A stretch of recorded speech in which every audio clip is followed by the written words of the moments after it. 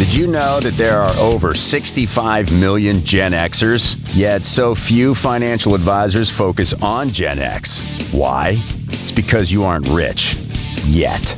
Welcome to the Gen X Money Advisor with Michael Labus, certified financial planner, certified college funding specialist, and founder of Gen X Wealth Partners. This podcast focuses on the specific needs of Gen Xers by a Gen Xer. Get ready to explore topics that will help you get your retirement on track, maximize your dollar towards your child's education, and successfully manage aging parents. We will even sprinkle in a little health and wellness, travel and leisure, and time and stress management. Come and experience the expertise of Michael and his special guests who focus on enhancing the quality of your life today and in the future.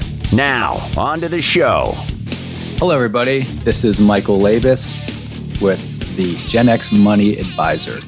And today I want to have some fun and talk to you about one of my favorite topics amongst Gen Xers, and that is keeping up with the Joneses. It really cracks me up because us Gen Xers, we're so susceptible to this. And I see it every day. And it's becoming a disease. It really is a financial disease.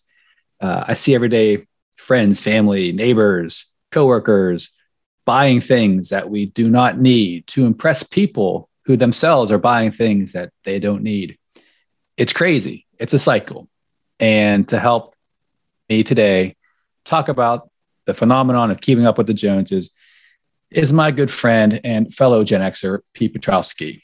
And before we dive in for our mutual benefit, I'd like to share something with you that I looked into. You know, we hear this term, keeping up with the Joneses, all our lives. And yeah, we know it, but do we actually know where it came from? So I was curious and I looked it up. So I'm going to read this to you guys verbatim off of Wikipedia.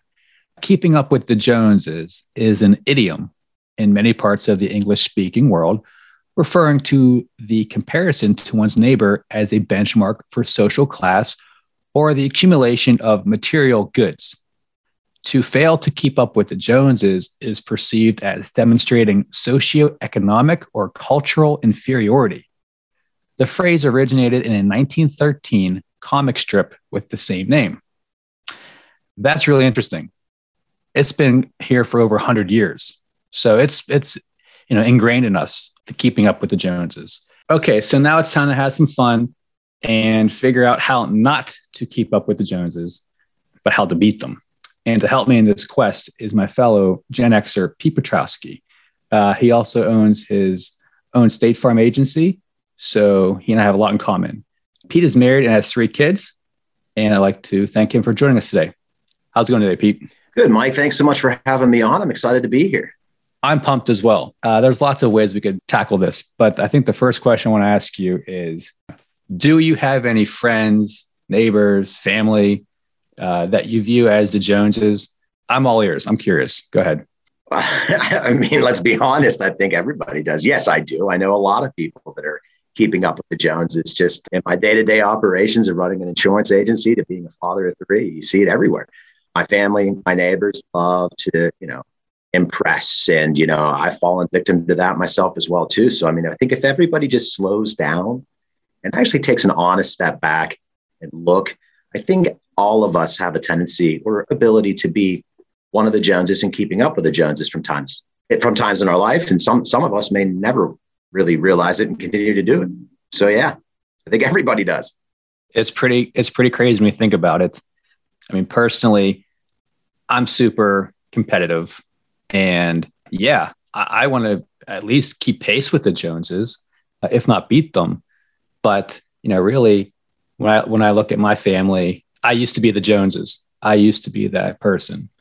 I would make my brother feel inferior because I was farther along in my career than he was. And that wasn't healthy. That wasn't good for our relationship.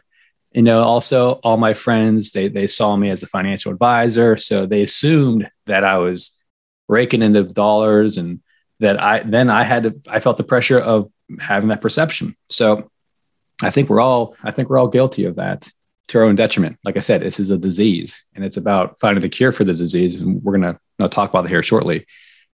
Look at this even further, Pete. This has to impact your kids. I mean, I'm making an assumption there, but it just doesn't happen with adults. So do you see this in do they bring it home with them? Do they talk about, oh, I need this toy, or I need this item of clothing, or, why don't we have this at our house? My friends do. So I'd love to hear your insight on this one, because I don't have kids. So I'm curious. It's amazing. I mean, one of the things that was just eye-opening as a father, going through, I mean, when the kids are young, there's really not much pressure. But once they get up into fourth, fifth, sixth, seventh, eighth grade and beyond, my oldest is a junior now in high school. Oh yeah, it comes home from, Daddy, why don't we have a Mercedes, or why don't I have that new swimming pool, to, I got, my buddy got these shoes, and, I really need to get these Nike Air Max Vapor, whatever. I call them man heels for my son. But I mean, $200 shoes when they just got literally an $80, $90 pair of perfectly functional shoes. I mean, it's a challenge. Yes. It's actually quite shocking as a parent, and really helping them navigate this world of consumerism and, hey, I got to have this to be cool.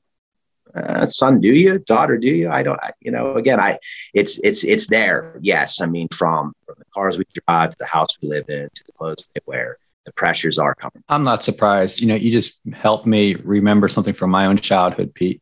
And it comes back to shoes.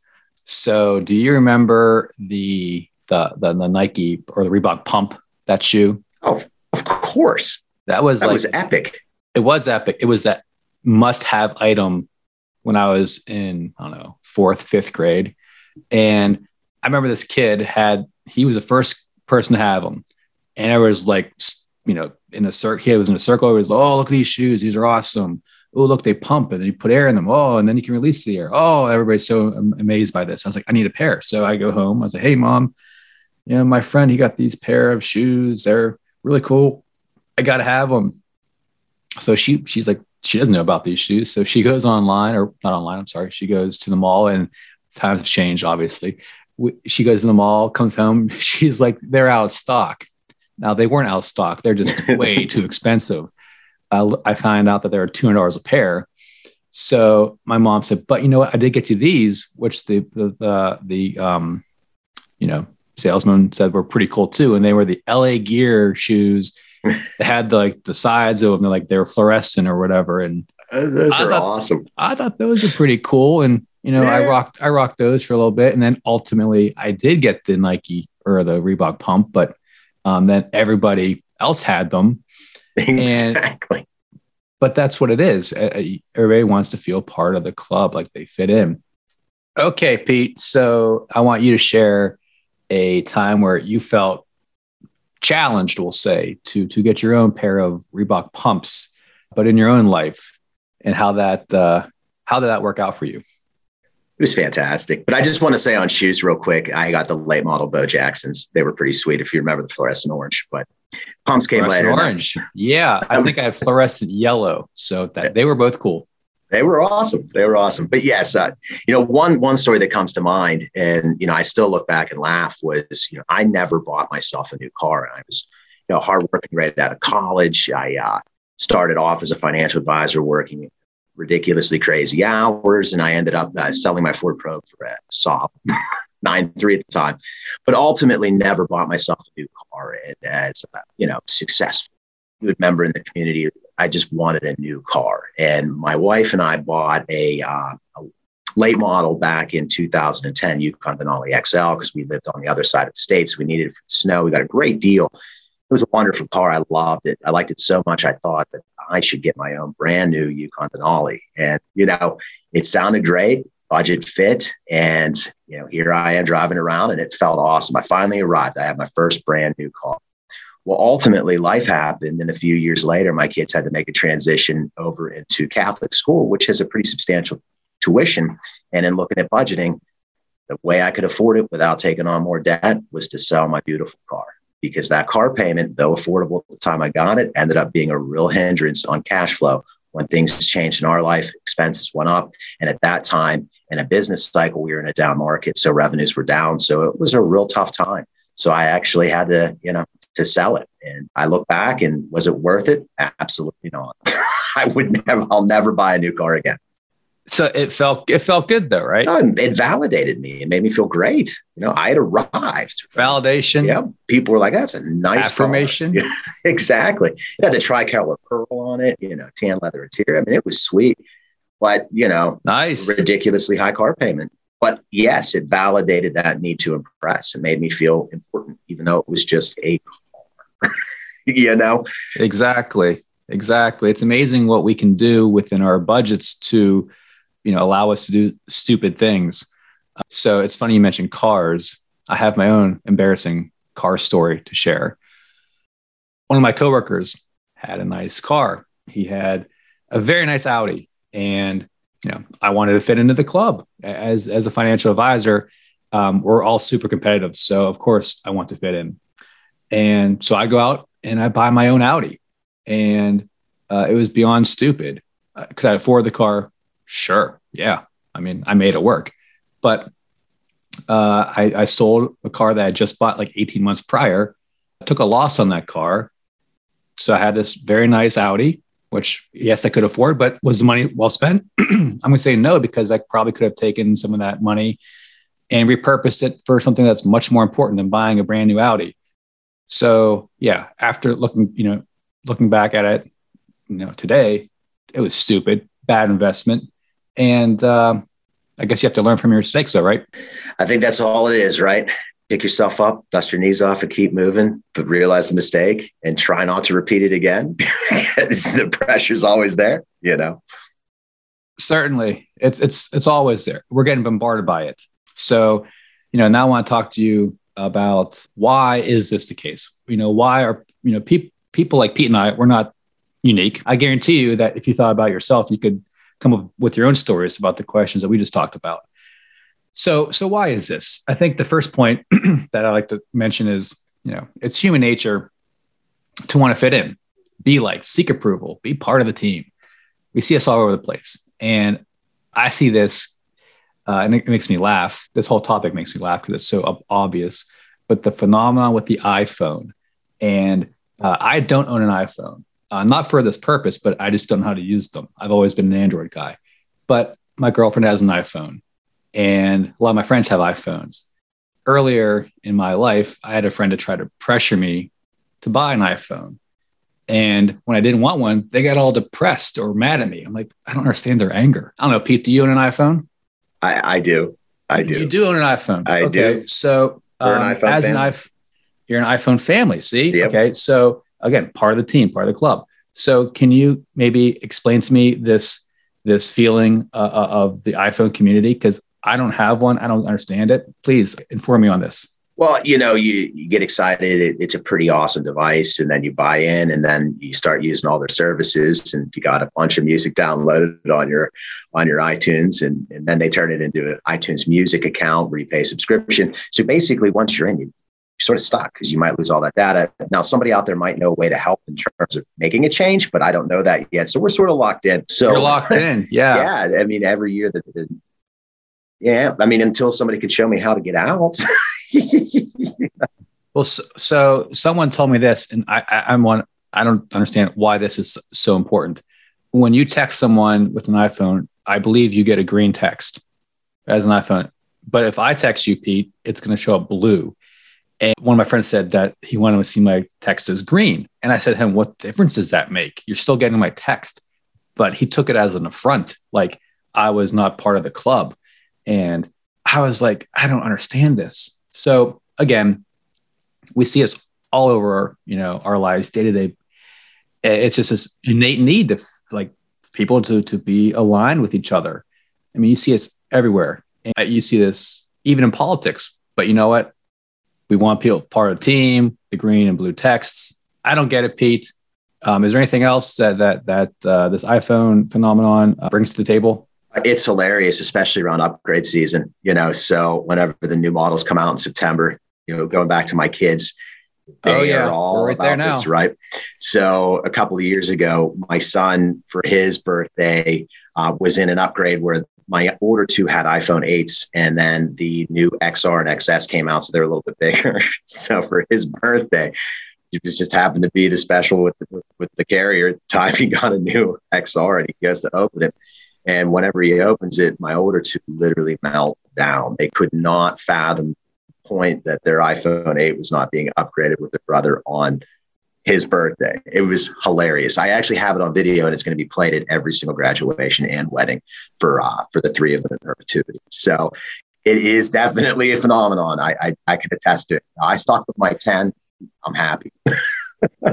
Yeah, I mean, I have for the record, I have a Google Pixel 5, and I have had Samsungs in the past.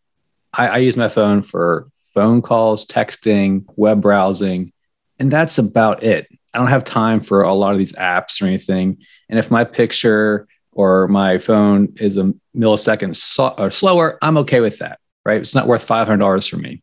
But this is, someone who's taking, all measures possible to not be part of the club and to just do what makes fiscal sense. It's tough. It doesn't feel necessarily good. I'm not part of the club. I don't know a lot of people that own a Google Pixel 5. I met one guy that had one, and we bonded together. We're like, oh, we're the outcasts. We're the minority, but that's okay. Because he got my sentiment as well was it does the same thing for a lot cheaper, which actually is a good segue into my next point. It comes down to society pushes this narrative of consumerism, and we're bombarded with ads on TV, on social media, telling us this is the path to happiness. You have to have the newest and the best and everything. As crazy as that sounds, what's even crazier is there's actually 2 movies made about the Joneses. One in 2010 titled The Joneses, and another one in 2016 titled Keeping Up with the Joneses. So they're really, original with their titles. They're hilarious in the fact, if you think about what they're actually doing, they're a good watch. So maybe you watch those, maybe you don't. But anyways, the fact based upon this consumerism, the Joneses, they live paycheck to paycheck, and their lives are based on perception and not reality. They're probably the anti-role model for your finances. Imagine how exhausted they are trying to keep up with all the ways to gain your approval, validation, affirmation. And I guarantee you, they're probably not very happy because this is an unending cycle. So point 3, how do we beat the Joneses? So the first point is really tough to do, but we have to turn them off. Pete, if I asked you to give me your cell phone and I gave you a dumb phone and you had no access to social media or anything for, let's just say, a week, could you do it? Yes, I could. You could. Okay. I mean, okay. Yes, we could do it, but would you want to do it? How would this make you feel? Would you feel disconnected? Would you feel like you're going through withdrawal? Well, I've actually really stepped back from everything. Have you now? I have, because, when you're on social media, it's that keeping up with the Joneses, and you see these pictures of people taking awesome trips to Hawaii to pick their own homegrown coffee and roasting it themselves, to, my colleague down the street spending $1 billion on advertising. I can't afford it. So I finally said enough. I hired a great company to run my social media. So I don't even have to go on. And I'll tell you what, since I stopped it, I don't worry as much about the Joneses anymore. I'm pretty happy. So it's hard, though. I mean, I'll be honest with you. It took a good couple of months. It's so hard. It is because it's everywhere. As adults, yes, we could stop, social media. We could do that, but I don't know if kids would be able to do that. So if you were to ask your kids, hey, give me your iPhones, what would their reaction be? What did I do wrong? That's actually one of the few punishments my wife and I have that we actually get results from. Like, if they're not turning in their homework or their grade slipped, give us your phone. And they do. I mean, it's reluctant. It's a battle. We have to hide it because they'll go out and try to find it. But, it's hard for them because that's how their generation truly communicates. Like, they don't really pick up the phone and call. They're texting. So when you take that away, it's tough on them. Back to my first point, it's so ingrained in us to want to be connected and understanding of what's going on and being part of that team and club. It even impacts your kids. That's amazing. I knew it ran deep, but I mean, it runs really deep here. Another thing that we talked about earlier was, how it does impact your kids. And, it came down to the family budget. So yeah, you could drive a Mercedes. Yeah, you could drive that Denali. Yeah, you could buy that Audi, but does it fit within the family budget? So living within your means and keeping a budget is huge in terms of beating the Joneses, because the Joneses, their budget is a function of them keeping up with the other Joneses or being that person. And they probably don't have a budget, or they probably don't even have an advisor, because, not one advisor that is worth anything is going to advocate such spending. So keeping a budget is really the first step in this process. Another thing is, recognizing that everyone's financial situation is different. Maybe they don't have kids like me, or they don't have any student loans because they got scholarships as a child, or they got an inheritance. These are things that we don't know. All we know is what we see, the perception. Look at that and know what's going on. So recognize, just because they're doing one thing doesn't mean that makes sense for them or for you, which would lead us to my next point, which is to take control of your finances. And Pete and I talked about this. It might be really cool to drive a nice car in your 40s, but retiring comfortably, and when you want to retire, is a lot cooler. Let me ask you, Pete, would you rather have that Mercedes you talk about, or would you rather retire at 65 with a comfortable means of income coming in? I would rather retire at 65 with a comfortable means of income coming in. Yeah. When you really stop and think, right. It's rhetorical. But nobody thinks about that. No, it's immediate gratification, right? When you talk about retirement planning, you're basically denying yourself some immediate gratification for gratification in the future, right? And that goes against human nature. We want things now, especially in today's world where we can get things so quickly. I have a friend who challenges Amazon. He will order something in the morning to see if he can get it in the afternoon. That's how our society is. We want things now.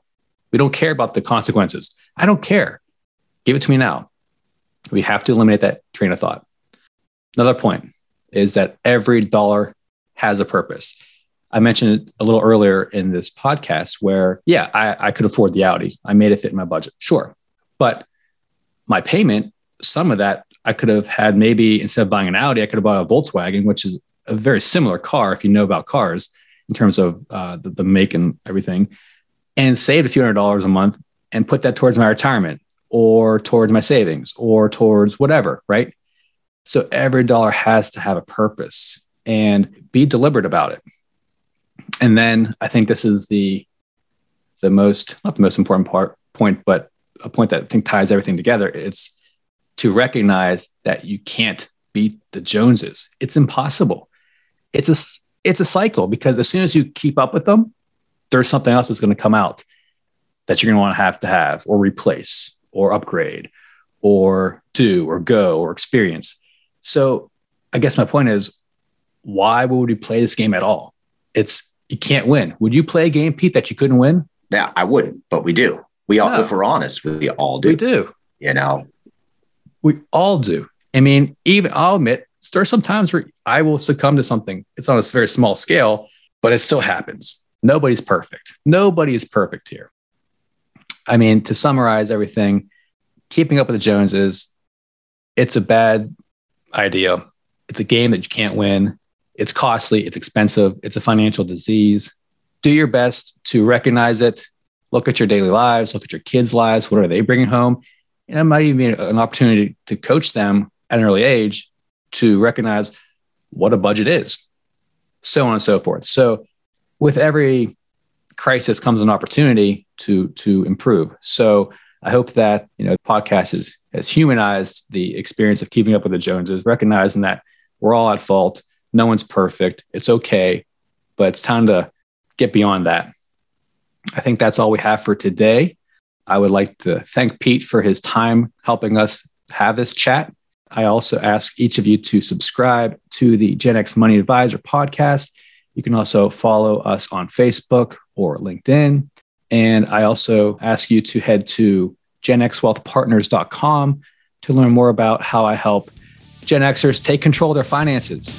And I thank everybody today, and I will see you next time. Thanks.